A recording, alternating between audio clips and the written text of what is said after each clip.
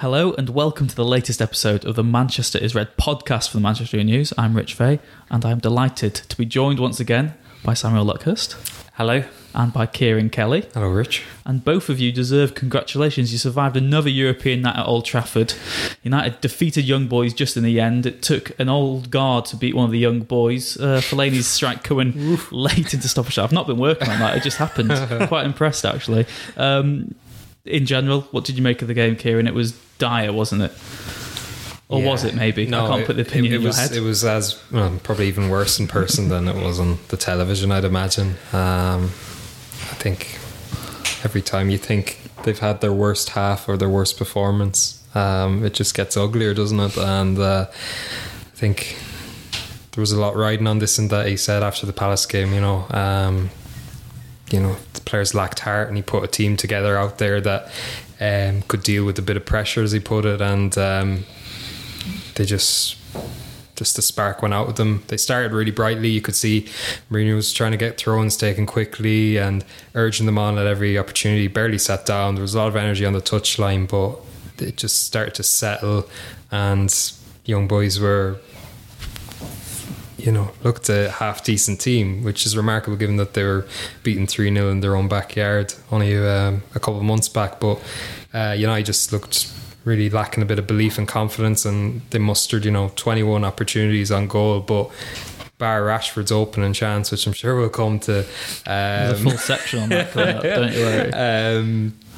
There was just so little of note, and I suppose it was quite fitting that the goal is quite a punt. Fellaini effectively handles the ball to lay it off for himself, and then he skides it home. And but it was just a bit worrying for me. I mean, when the stoppage time went up for 3 minutes at Old Trafford in the past, that's always a huge moment where the crowd really come alive. I couldn't hear any roar when that happened. They were just so fed up, and once De Gea had to make that save, I think there was just stunned silence for 10 minutes. And like I said, they had to rely on Fellaini, Mourinho's man, to get them out of jail. Yeah, and like I said, it was kind of bizarre in that sense, Samuel, wasn't it? Because as Kieran alluded to, the first half an hour, United did dominate pressing completely, and if Rashford was maybe in good form, they would have been 3 or 4-0 up going into half time. And then you get all this backlash after the game saying, some sections of fans as usual blame Mourinho, but they played attacking football, and he said before the game, didn't he, that the lineup was going to be almost what the fans wanted. Rashford and Fred would play. They did play, and then he played Matic and Fellaini, which I don't think is what the supporters wanted. I mean, when I got the heads up on the team news, I thought, okay, it's not really a surprise he's gone with Jones and Valencia, because Dallow's barely played and Bailly is out in the cold as well. But when you saw Fred and you thought, okay, it's going to be Pogba with him, it's not, it's Matic and Fellaini, you just thought you're making a rod for your own back here. The irony with Fellaini was that he was going to come off as the third substitute, but then Valencia signalled to the bench that he was injured. I think 27 had flashed up on the fourth official's board, so Valencia came off, and then obviously Fellaini stayed on and scored the winner. I mean, with Rashford, there was a lack of context, I thought, certainly from the pundits afterwards, about his finishing. In recent weeks, Everton, he struck one straight at Pickford. Bournemouth, he was near enough on the goal line and hit, I think it was Ake who was on the goal line. Yeah. After they went 2-1 up in Turin, he had a 1-on-1 with Szczesny, and he doesn't lift it enough over him, and they could have won 3-1.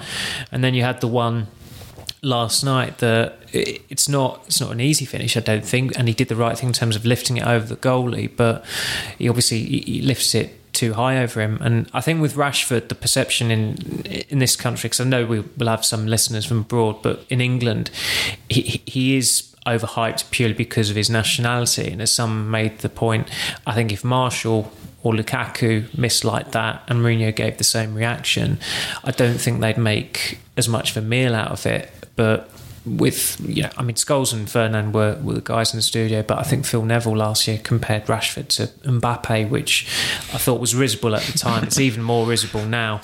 The pity for Rashford is that I thought his movement was good. He kept on trying. He was in the game.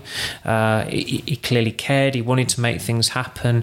He's got the attributes to be a very, very good front man, but the dilemma with him is that his finishing is just wayward.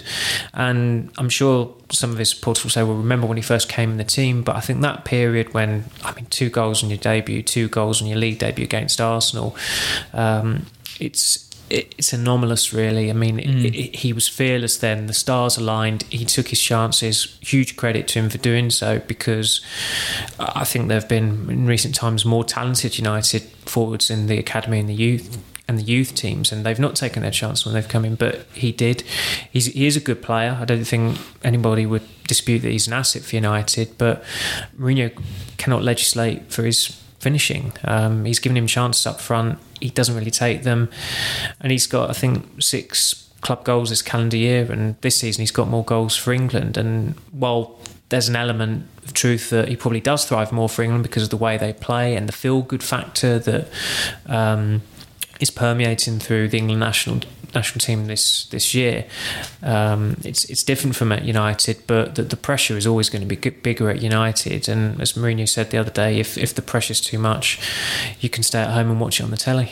Yeah, and it was interesting, like you said, those comments after the game. I know lots of people taking to social media saying it wouldn't be the same treatment. I know you put a clip on Twitter as well saying Ferguson did the same to his players. Pep did the same to Sterling last year, subbed him immediately when he missed an open goal against Burnley. It's all about perception with that. I remember David Beckham even mentioned it in his book, I think in 2003, the game where he was, it's one of his last games for United where he was dropped against Real Madrid, and everybody sensed this is the end of his time at the club. It was the game where Ronaldo scored the hat-trick, then he was sent on, he scored a brilliant free kick and he scored another one.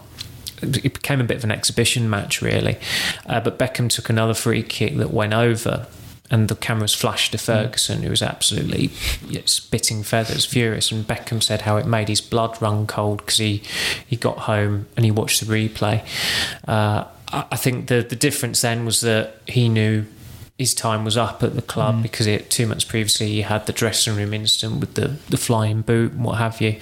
But Ferguson had a penchant for that, and I think he said far more incendiary things about Rooney and Ronaldo before they entered the stratosphere than Mourinho has about Rashford. But obviously with Ferguson, I don't think there's been a greater manager in the game. I don't think there ever will be. Rooney had his run-ins with him, but said earlier this year on Monday Night Football, he was asked what was his biggest strength, and like that he said man management. And I think that's what obviously separates Ferguson from Mourinho, and obviously it helps looking back on it that back then United were winning things. But the comments he made about Rooney and Ronaldo after the Good Friday draw with Sunderland, I think in 2006, are particularly relevant because United had gone 3 years without winning the league. Mourinho and Chelsea were steamrolling it, and he was getting frustrated that the players weren't developing as he'd like or up to speed with what he demanded. But again, I think with Mourinho, I just think that a lot of people have abandoned objectivity with him. Yeah, I guess it's always been harsh treatment towards him, but that is the nature of being in charge of United. And he was quick to remind them as well after the game, Kieran on BT Sport, of his fantastic record in European competition: 14 years in the Champions League, 14 qualifications. The 2 years I've not been in it, I've won the Europa League. Those comments after the game, Scholes and Ferdinand also sort of had a go at him for that, saying he needs to stop concentrating on himself and concentrate more on the team at United. What did you make of the comments yourself? It was a bit Arsene Wenger for me, and you start hailing those kind of mini achievements, getting into the top 4, getting into the last 16 as records. Okay, yeah, fair play to them, but they went up to Sevilla last season, and that's a blot in his copybook still for me. I think that since that game, things haven't really been right, have they? And I think it's just a classic thing where he's deflecting attention again. We know the playbook by now, but after a display like that, he was centre stage. It was the same after they beat Juventus. We shouldn't really be surprised. I think a lot of fans will probably side with Ferdinand and Scholes. Anyone who watched that game and who's watched them this season will say, well, what positives is Mourinho bringing to the table necessarily? That doesn't look like a Mourinho team for me when they go out and play like that. That he's not telling them, play slow, play poorly. but they are time and time again, and I think that's the fear for me, that got a team like Young Boys who fraction of the budget haven't won a Champions League game this season, and they've never won in the group stages ever. Yeah, you're the stat king. Do you want to go stolen stat queen? But for me, that's the worry, that this keeps happening. That okay, I expect United to play a lot better against Arsenal next week, for example, but more often than not, you're playing at home against teams you have to beat and are expected to beat, and they're not going to finish anywhere near the top 4 if that pattern continues. Yeah, it's obvious, isn't it? I guess that's where you can weigh it from both points of view, because some of the comments, they are a bit harsher, and the fact is they've won a game. That's all that matters at the end of the day, but it is every week, and it seems like a broken record. These same questions we ask every week on the podcast. I admire the listeners for coming back every week, because they must take quite a lot of the same issues coming back. Might just have to republish this and carry on going forward. But it's been interesting. Again, worrying that David De Gea is the man who's had to bail them out, really, of a game like that, because that save, for me, probably one of the best ever I've seen from De Gea, even by his standards. It's definitely up there. I mean, the fact it was a width of a goal line away from going in, just kind of highlights how brilliant it was. But not just De Gea. I think if you're looking at the outfield players who are the best of them, you probably say Smalling and Jones. So that's 3 Ferguson signings. The most recent of them signed in 2011. That's the summer Aguero arrived at Man City and Nasri went to City. That's pretty frightening. I think with Mourinho, he's always been a narcissist. I don't think anybody would dispute that. You go to the 2 Champions League wins with Porto and Inter, and he made it about himself immediately afterwards, because everyone knew he's going to Chelsea, he's going to Real Madrid, and he really savours it. And he's probably harping on about his past glories a bit more recently, because he feels as though he's not getting a fair ride, and he wants to remind everyone, I did this, I did that, like he did it. I mean, when he said it after the Sevilla match, when he said, I sit in this chair having knocked them out in 2004 and 2013, I mean, that was just the wrong tone. I mean, he tried to dress that Sevilla defeat up as like it was this worthy defeat when it wasn't. And I think, fortunately for him, Sevilla are now top of La Liga. It looks better in hindsight. You've got to separate the things, because I think they've changed coach again anyway. And obviously he's going on about his record, and of course Ferguson went out of the group stage a few times, so maybe that's in the back of his mind. He will know who is in the studio overseeing this game. He's not daft. He's completely prepared for it, and he'll know that those 2 guys, I think between them, have managed 1 game, and that was as a caretaker at Salford City about 4 years ago. So he will always trumpet his record, and it's happening a lot more now, but we're primed for it. I think sometimes when he does it in victory, you think, okay, fair enough, but he did it at the Sevilla game, which just went down like a lead balloon, and we heard it coming against Juventus. I got a nudge in my ribs from Jamie Jackson when he was talking about like they're going for the treble, but there's still only 1 team in Italy that have done the treble, and you think, well, there it is. It's kind of like the standard Mourinho post-match press conference in defeat, but victories can just about mask the issues at the moment. But I think the problem from the Young Boys game is that he clearly wanted to jolt some of the players, but I mean, Pogba and Lukaku came on and contributed to the goal, and I think some of them would argue that they should be back in the team at the weekend, because certainly the starting team didn't do anywhere near enough to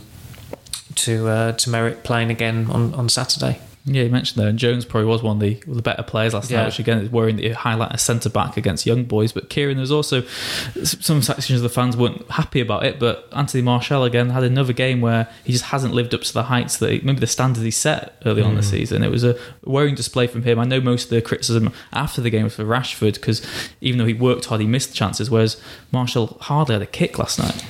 No, there were times where he'd go down a little easily, that even Mourinho was getting really frustrated on the touchline, which has been different to recent weeks, because I think any time Martial's had a setback, if he loses the ball, Mourinho's the first to clap and tell him to keep going. But it is strange. What I would say about Martial is there were games when he was scoring where he would be quiet and he'd just come up with a moment of genius, and I I don't think it's to the level where Mkhitaryan was, where, you know, Mkhitaryan would be so quiet the whole game and then suddenly pop up at the last minute. But I think United it's about confidence for him, and I think you're seeing him benefiting from that run of starts. You're seeing him benefit from scoring so many goals, and I think he is working on his overall game as well, when it comes to listening to what his coaches are telling him and tracking back and defending. But yeah, you do wonder what's happened since the international break with a couple of those players. There were a few players who were playing a lot better before then, and they're looking a little bit off colour. But my argument would be that's the team at the moment. They're just lacking that bit of belief and conviction that, you know, they should have been winning last night's game a lot more comfortably, and they should have been able to cut through young boys a lot easier than it ultimately proved. But I think it'd be interesting to see if you move them away from Old Trafford on Saturday. Will it be a completely different performance? Because Southampton, I mean, it's another example of a banker. Again, they go into that red hot favourites despite United their form being so patchy. Southampton have just been terrible this season, but away from home, United just seem to find it easier for whatever reason. Nearly as much of a banker as Palace at home. Exactly, isn't it, exactly. So who knows? It's a curse. I don't. I'm not even that confident United will win that game on Saturday. You never know. Despite how bad Southampton have been, the Bournemouth game. I mean, up until that Marshall goal, it was a horror show. Yeah. And there are only there are only so many times United can get away with that. They got away with it in Turin, got away with it at Bournemouth. So I just don't know how a manager can turn that around, though, if you're going into a game like that as Manchester United repeatedly and you're struggling. That's just a worry, isn't it? It's such a worry. I think that's there is just no way. I don't really know the answer. That's there's so many issues. When he's behaving like he is, and how can you justify? Yeah, and you said it's like the Arsenal of old, really, under Wenger, but at least they played nice football. And what's redeeming about the team at the moment? Well, we'll have to wait and see on the side. Clean sheets. Yeah. And I guess in terms of what Mourinho will be happy with, whether you like it or not, last night United have qualified for the knockout stages. Juventus play young boys in the last game, so it looks like United will go through a second place team, but then there's other permutations. United could get one of the real big hitters in the last 16, and we saw against Seville last year. Would you bank United against a big team last 16? Because we saw them beat Juventus. This is the irony of it. Like, I mean, they're not playing them next week, and it could be 3 months away. But if United were to play Real Madrid next week, I would weirdly fancy them to beat them over two legs. But of course they're not going to, and if they do draw them in 3 months' time, it might be a lot more settled at the Bernabeu, and it's Solari there who's in charge now, isn't it? So they might be on an upward curve. But I think the frustrating thing for United is that you look at the players who are there, and there is a way to make it watchable, to make it stylish, to placate the supporters. I mean, there were times last night where they were actually applauding periods of play in the first half, not the second half, because they were encouraged by it. It was a bit quicker. I think Fred certainly enhanced the midfield and attack in that first half. When anxiety crept in, he faded, and Mourinho, it was a bit hackneyed of Mourinho to choose him to take off, but maybe he was tired. But you could easily get a pretty good 11 out of that. De Gea, Dalot, Shaw, Lindelof I know Lindelof's injured at the moment, but Smalling maybe, Fred, Pogba, Lingard, Mata, Sanchez, Martial, or Rashford in there. That's not a disaster, I don't think, having a team like that. I mean, it needs to be better if they want to be, as Mourinho said, a winning club again. He said they need the best players in the world, which, again, it was the complete press conference in that he also challenged the board. It was quite subtle, but he still did Ticked all the boxes, doesn't he? Really? Yeah, absolutely. But he clearly does not know what his best team is. And when you're, 3 months of season, coming up to Christmas, and you still don't know what your best side is, it's a major, major problem. Yeah, and ahead of that game on the weekend, Kieran, you've already indicated that maybe you're more confident than Samuel going into it. Who knows? I guess the last point in is... terms of they should be. They should, yeah. 3 months into the season, you're going to a team who are in crisis, even worse crisis than They even United. lost to Fulham, that's how bad they are. Yeah. You're going in almost expecting them to slip up. It just shows where they are at the moment, doesn't it? And of course, Southampton did play in the midweek in the Carabao Cup as well against Leicester. I know it's a heavily changed side, but it's not as if they're going to be fully fit necessarily for the game either. But who knows? That's straw clutching, that is. But PA's finest, Simon Peach, is pretty adamant United will win that game. So that's a guarantee. What we're going for, a draw then? Yeah. Probably the safest bet, isn't it? No. We shall see. But we will be back later in the week with a special edition of the Manchester's Red podcast. Samuel, Kieran, thank you very much for joining me once again. Please make sure to subscribe to the Manchester's Red podcast on your relevant podcast platform, and please do leave us a review.